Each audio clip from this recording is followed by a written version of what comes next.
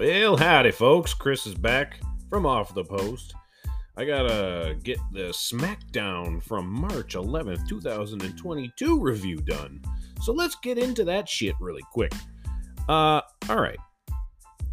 This fucking thing started with Brock Lesnar coming to the ring. And he's fucking pissed because at Madison Square Garden, he was attacked by Roman Reigns and the Usos and left bleeding from the head on some steel steps, while Roman held both belts over his head, telling him to acknowledge him. So he's mad, he comes out, and he wants Roman to come out there right now, and he wants his fucking blood. That's it. Only blood, maybe a head on a stick. We'll see how it goes.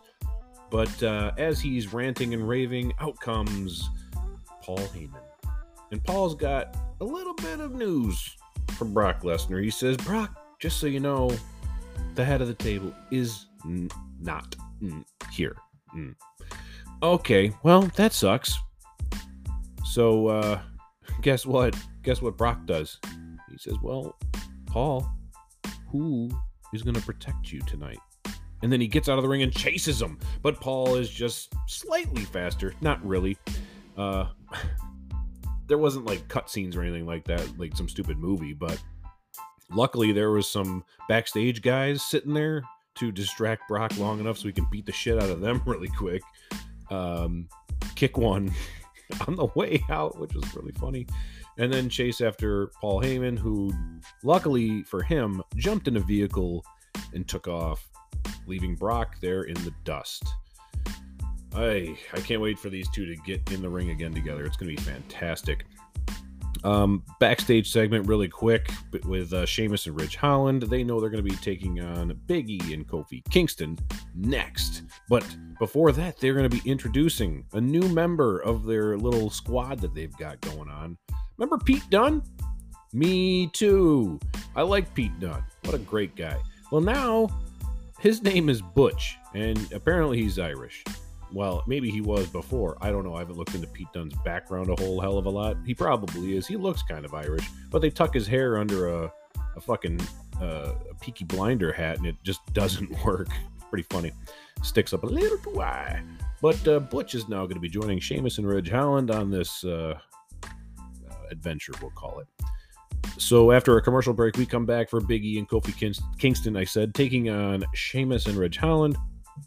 What started out to be a pretty good match. I like the chemistry that these four have. Kofi, he goes to roll up Ridge Holland, but Ridge Holland hits him with a knee to the face. Holland sends Kofi to the corner, but Kofi jumps onto the second rope and hits him with a spinning elbow. Woo, boy. Well, Big E stomps on Sheamus in the corner as Sheamus gets back up and hits him with a clothesline. God damn. Sheamus, he's going to be doing the 10 beats of the bod run. Does he not have the coolest fucking names for moves? Seriously. Sheamus, I'm telling you. Anyway. After a commercial break again during the match, oh boy, some things happened on the outside. Ridge Holland goes to do like a belly-to-belly suplex with Big E, and it doesn't go well. Big E lands on his neck or head, breaking his neck, turns out, in two places, the C1 and C6, I believe, vertebrae. And all of a sudden they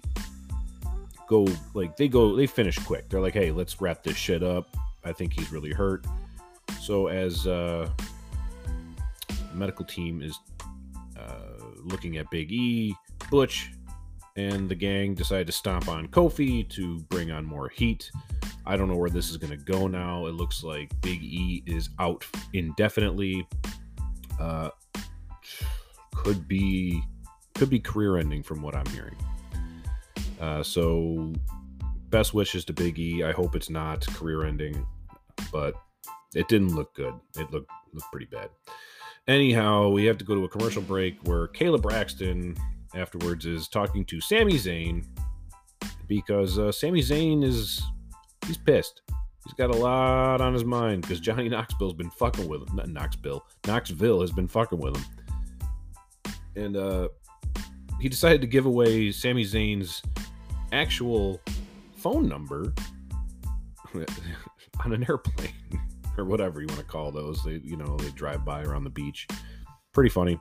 So now Zayn's got like thousands and thousands of texts, and I enjoyed it.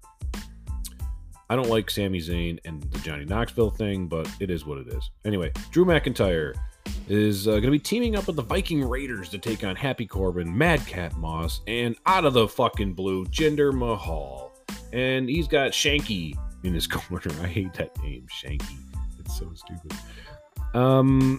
So McIntyre's in the ring. Happy Corbin, Madcap, and Jinder. They're throwing the Viking Raiders into the WWE equipment backstage.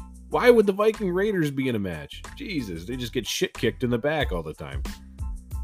So Drew, runs into the back, fights Corbin, whatever. I don't even think that's how it happened. Don't watch this.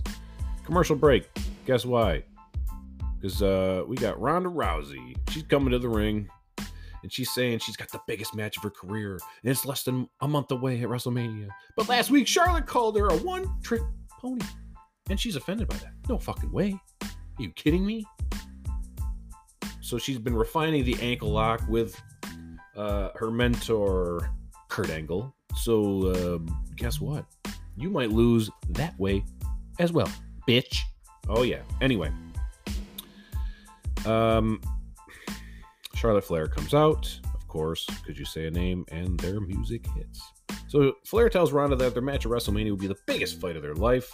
She says that last week she was in heels and in a suit. She was not competing. There's no way that would happen if she was actually in ring gear. But both of them are telling each other that they're going to tap each other out. So that's all you need to know. After the break, Sasha Banks and Naomi are going to be taking on Shayna Baszler and Natalya. Where the fuck has Shayna Baszler been? Oh, apparently just teaming up with Natalya. And why are they burying the shit out of her? I'm sick of it. Okay? I'm sick of it. I like Shayna Baszler. You knew she wasn't going to win here because Banks and Naomi are in the fucking championship match at Mania. So you knew Baszler was going to lose, and Natalya always loses. God damn it. Anyway, we got the Usos. They're in the ring now. As Jimmy is going to be fighting Rick Boogs. I lied. It's Jay with Jimmy fighting Rick Boogs. And he's got Shinsuke Nakamura in his corner. God, I can't tell them apart. It's like they're twins or something. So the bell rings. We're underway. Jay grabs Rick's right leg as the referee breaks it up. Boogs removes the bandage around his leg. Oh, I forgot to tell you. Boogs had a bandage like he was hurt. He wasn't. He was faking. Boogs with a bear hug and turns it into a vertical suplex. He looks pretty good, to be honest. Boogs with a gorilla press slam. Guess what? Out of the freaking blue here, Rick Boogs is your winner. Interesting stuff. Intercontinental Championship next between Ricochet and Sami Zayn getting his rematch. Before this, Austin Theory, he comes down to the ring and he goes face to face with Pat McAfee. Again.